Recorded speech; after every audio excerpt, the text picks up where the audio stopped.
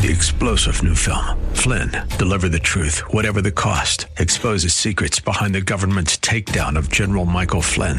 Flynn knew what the intel world had been up to. He ordered the first audit of the use of contractors. This set off alarm bells. He told the truth. He was the most dangerous person for Donald Trump to hire. They had to get rid of Flynn.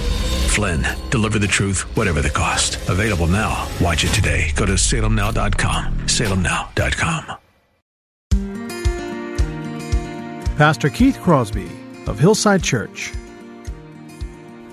But the bottom line is that the Word of God said, don't touch it. And the problem for Adam and for Eve was then, and for many people today, and when I say this, everyone, I'm not being irreverent, I'm not being flippant, is that maybe you want to be a nice guy, but God isn't a nice guy. No, He's not nice. He's holy.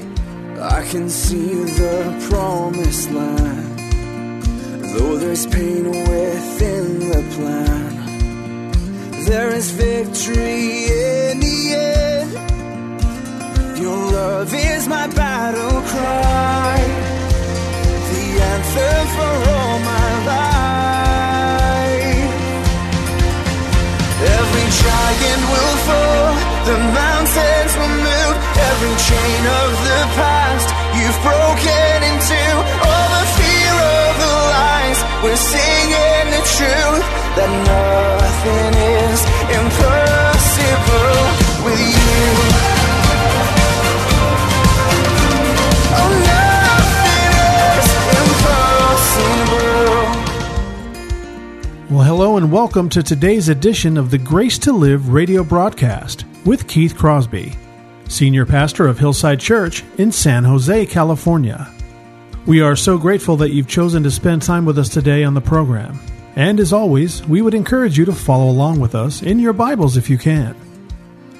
On today's edition of Grace to Live, we are continuing with Pastor Keith's series entitled Church Matters.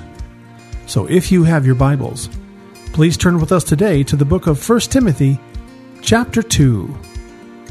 Now here's Pastor Keith with today's study. Women have it rough. We've talked about this before. They do. Since the fall in the Garden of Eden, women have had it rough. How rough?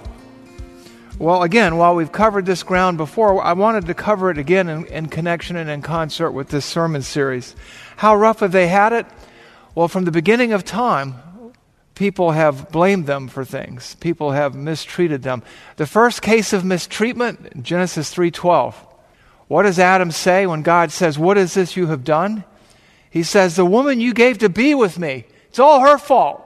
And in the process, too, of course, he blames God as well. So I guess God and Eve were co-victims of the first case of blame shifting in all of history.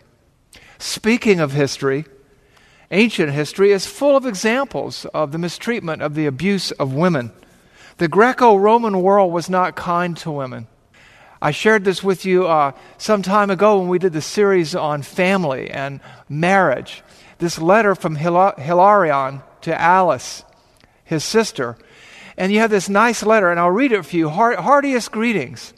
And to my dear Beros and Apollarion, know that we are still even now in Alexandria. Do not worry if when all others return, I remain in Alexandria. I beg and beseech you to take care of the little child, and as soon as we receive wages, I will send them to you. This really nice letter. If, good luck to you, you bear offspring, if it is a male, let it live. If it is a female, expose it. I'm just going to stop right here. Did you get that? Here's this nice letter from this nice guy. Sounds like a nice guy. And he says, he's writing to his sister, and he goes, you know what? If you have a child and it's a boy, congratulations to you, keep it. If not, expose it. That means throw it out. And the Romans did.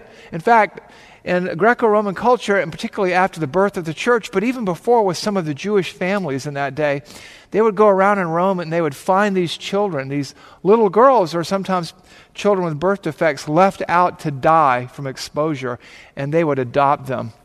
And in this case, the sole reason for exposing this child to the elements, letting this child die of exposure or wild dogs or animals eating it is because it's a little girl. Women have had it rough. And you know, Roman culture wasn't alone in its mistreatment of women. You have Muslim culture, 7th century AD. Even today, Muslim culture is the same way. This is from the Quran, Surah 2, verse 282. I want you to listen to this. And call to witness, it's talking about a legal proceeding, and call to witness from among your men 2 witnesses. And if 2 men be not found, then a man and 2 women. Now, let me explain to you what's going on here. In that culture, then and now, women weren't as valuable as men. They weren't as credible. They were treated as less than being equal in essence and nature to a man. And so where you could have 2 men to bring about a trial and bear witness, if you didn't have 2 men, you would have to have 2 women to make up one man's credibility and testimony, plus another man. Women have had it rough, and they continue to have it rough. Even our progressive culture, with its laws of unintended consequences, allows for sex selection in abortion.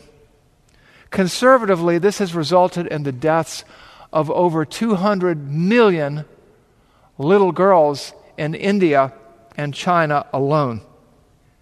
And then, speaking of our enlightened progressive age, there are the powerful and the popular, the Jeffrey Epsteins, the Prince Andrews, the Bill Clintons, the Harvey Weinsteins, the Bill Cosbys, men who were popular with the culture because they gave and supported the right causes, and they sexually abused women, serial abusers who got away with it. People enable them to get away with it until it became so painfully obvious that somebody had to do something, and circumstance and situation forced a day of reckoning. And as bad as that is, there are women themselves who betray women. Cultural icons who, in the name of empowerment, objectify other women and themselves sexually, ranging from Miley Cyrus to Madonna to Lady Gaga, supposedly role models of what an empowered woman looks like and behaves like, but really just the opposite. And then there are the garden variety knotheads like me, who are not as godly as they should be, who are not as good husbands and fathers as they should be, who are still works in progress. Women have it rough all around. But the roughest, probably the worst statement I can think of that's been made to a woman in history, whether it's ancient history or modern history, was aimed not only at the first woman, but many women who have followed.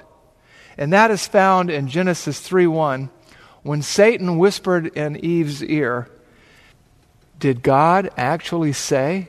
Did God really say? Is this the word of God? Did this, or as it says in the King James, hath God said? First the devil used it, then Adam really used it by way of demonstration when he gave in to his wife's needs and allowed her, he was standing right there with her, to partake of the forbidden fruit. And some men have been duplicating that mistake ever since. You see, the problem for Adam and Eve is when you ignore the Word of God, there are consequences. And Adam may have played the nice guy. Oh, you go ahead. You want this fruit. It looks like it's good to make people wise. It looks like it's good for food. You know, who am I to tell you you shouldn't eat it? But the bottom line is that the Word of God said, don't touch it. And the problem for Adam and for Eve was then, and for many people today, and when I say this, everyone, I'm not being irreverent, I'm not being flippant, is that maybe you want to be a nice guy, but God isn't a nice guy. No, He's not nice, He's holy. And don't get me wrong, God is patient, God is kind, God is not irritable or resentful. God does not rejoice in wrongdoing, but rejoices in truth.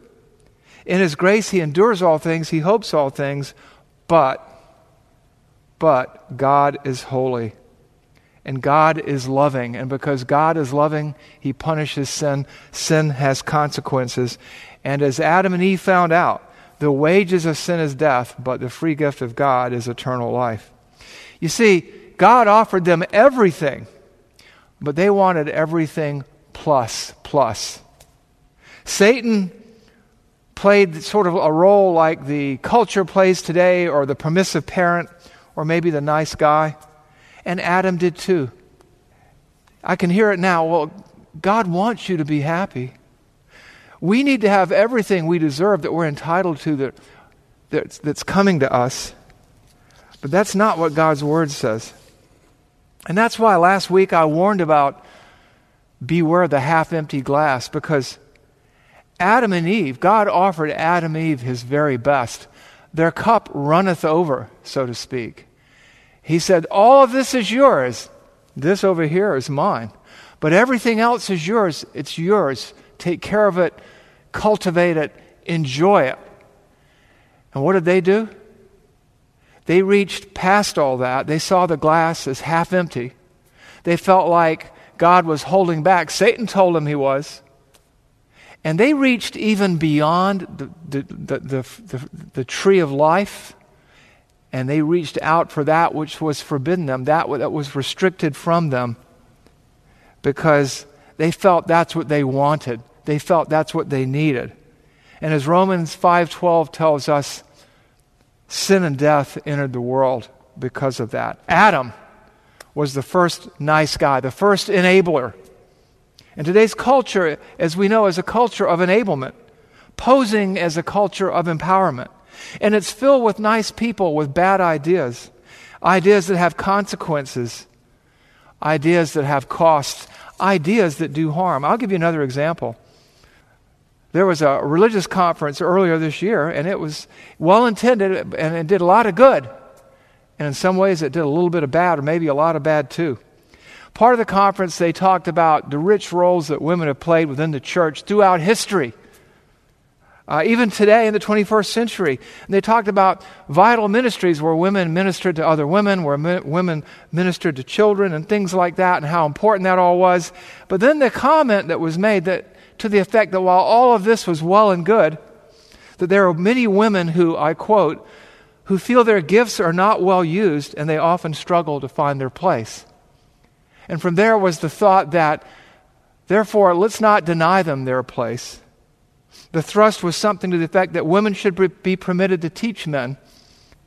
Women and men, their circumstances and roles were pretty much interchangeable, so long as they did not become an elder or a senior pastor. And that even if there were some churches that allowed that, who were we to judge? And I get it, this is an emotional issue. It's a hard issue. That's true. But it's also a biblical issue. And we are not allowed to allow more than God allows. We remember that feelings can deceive us. They often change like the weather. But God's word abides forever. And what does the word of God say about a matter like that, about a woman teaching men or a woman teaching a mixed group of people? What does it say about this? Well, our passage today continues to be 1 Timothy 2, 8 through 15. And in that passage we read this: I desire then that in every place the men should pray, lifting holy hands without anger or quarreling.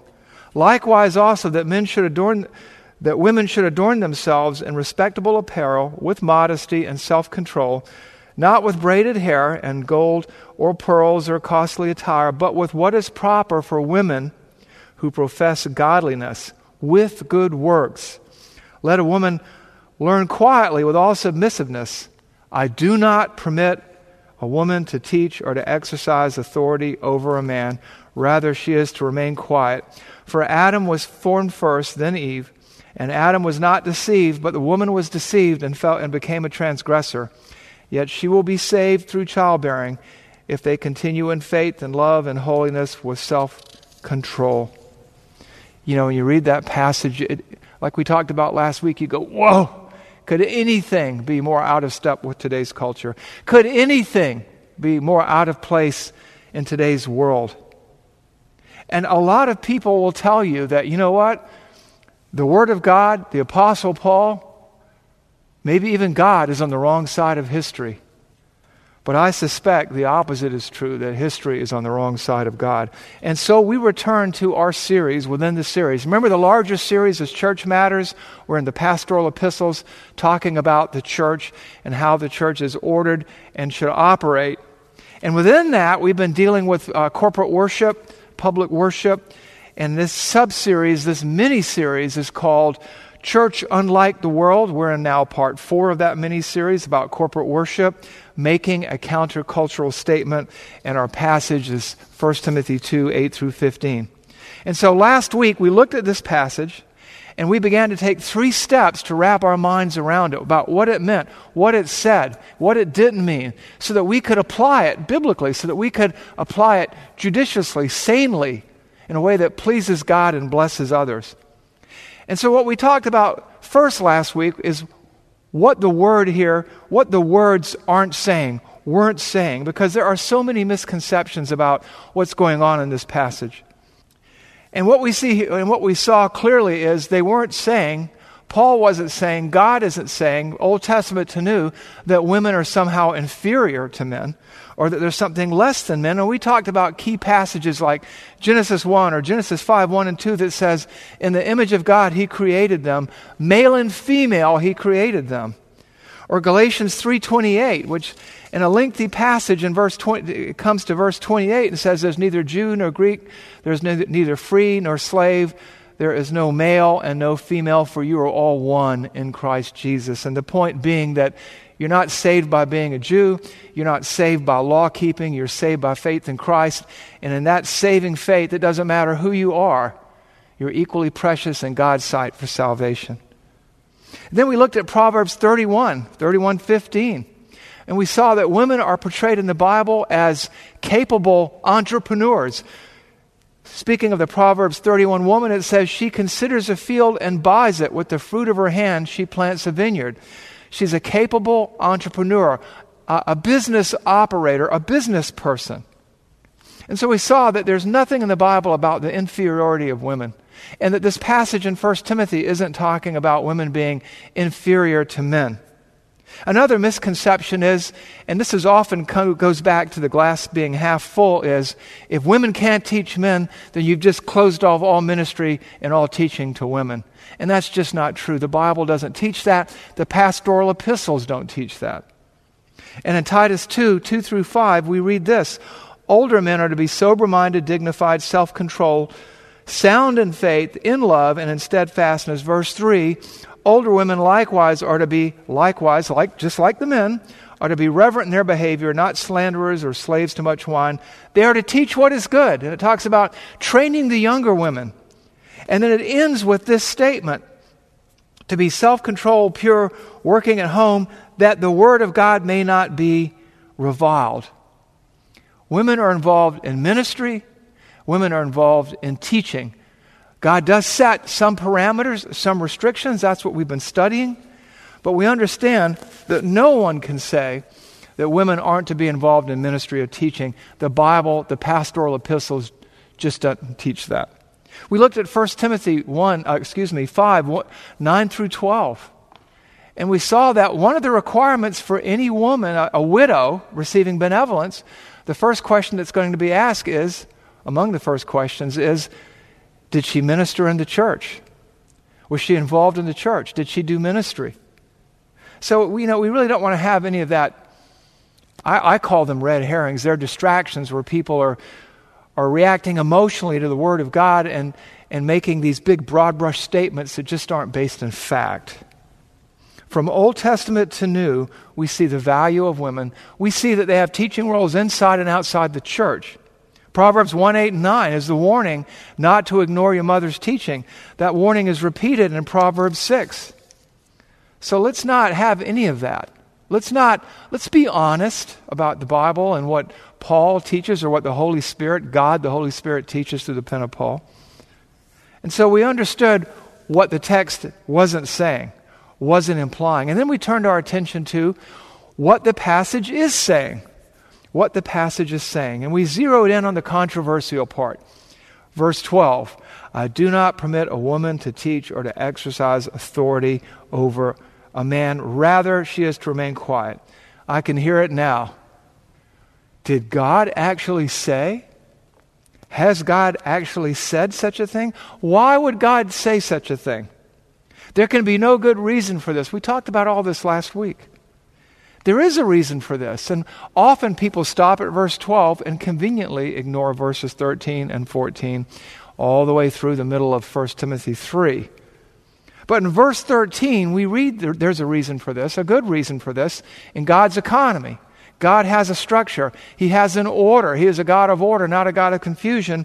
And it says here in verse 13, for Adam was formed first and then Eve. And we talked about this. This is the primacy of the firstborn. This is the protogenitor.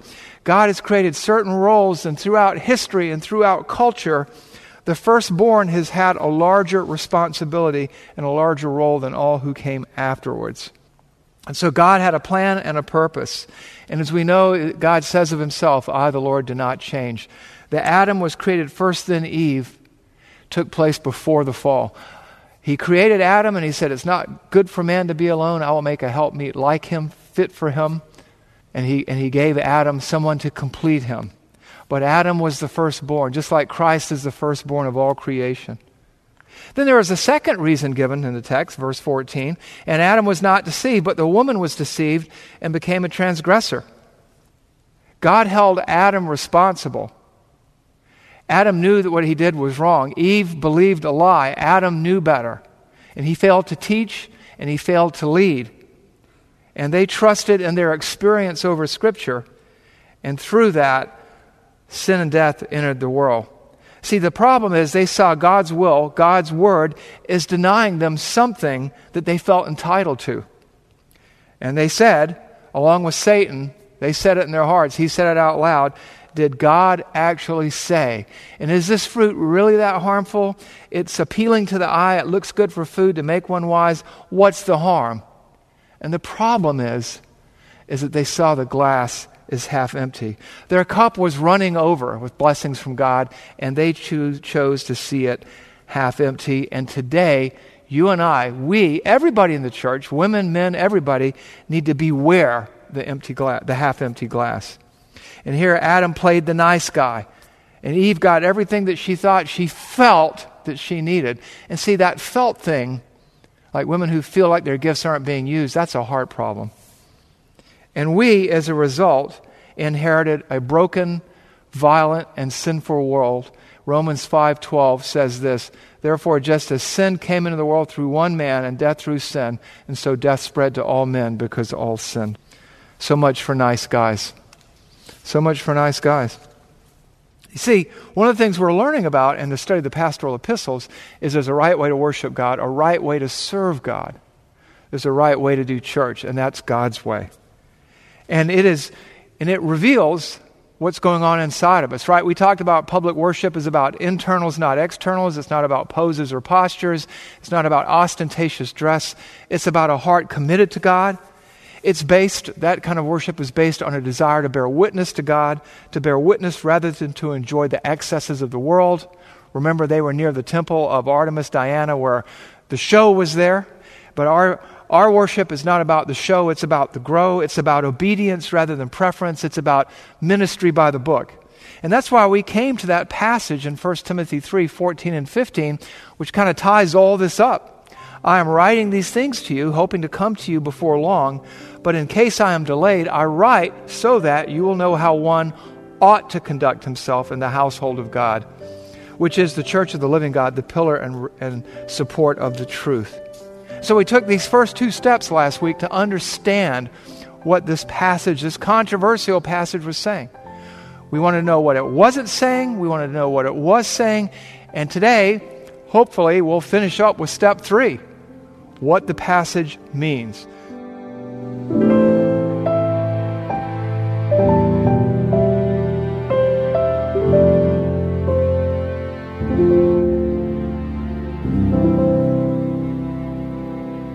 Pastor Keith Crosby with today's Grace to Live radio broadcast.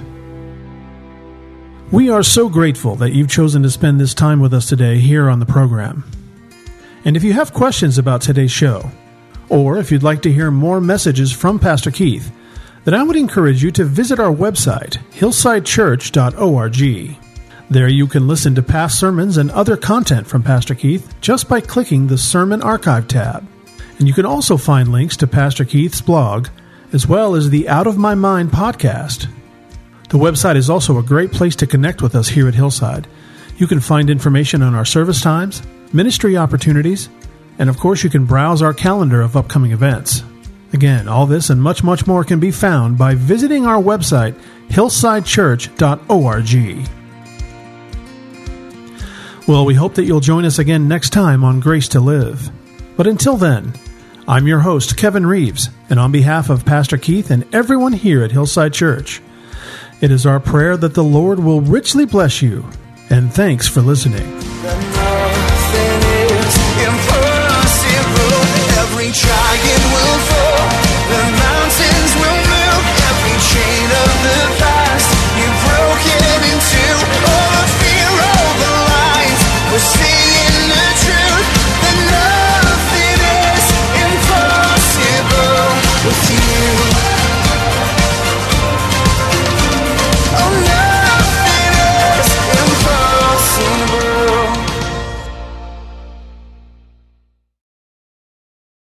Three-star General Michael J. Flynn, head of the Pentagon Intelligence Agency, knew all the government's dirty secrets. He was one of the most respected generals in the military. Flynn knew what the intel world had been up to. He understood its funding. He ordered the first audit of the use of contractors. This set off alarm bells.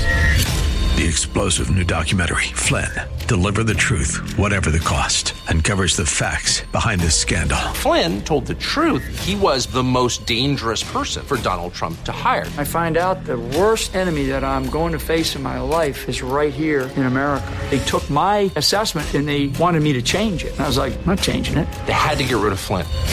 With in-depth interviews, archival footage, and never-before-seen personal records of the man behind the headlines. I just felt like I was drowning. Flynn, Deliver the Truth, Whatever the Cost. Available now. Watch it today. Go to salemnow.com. salemnow.com.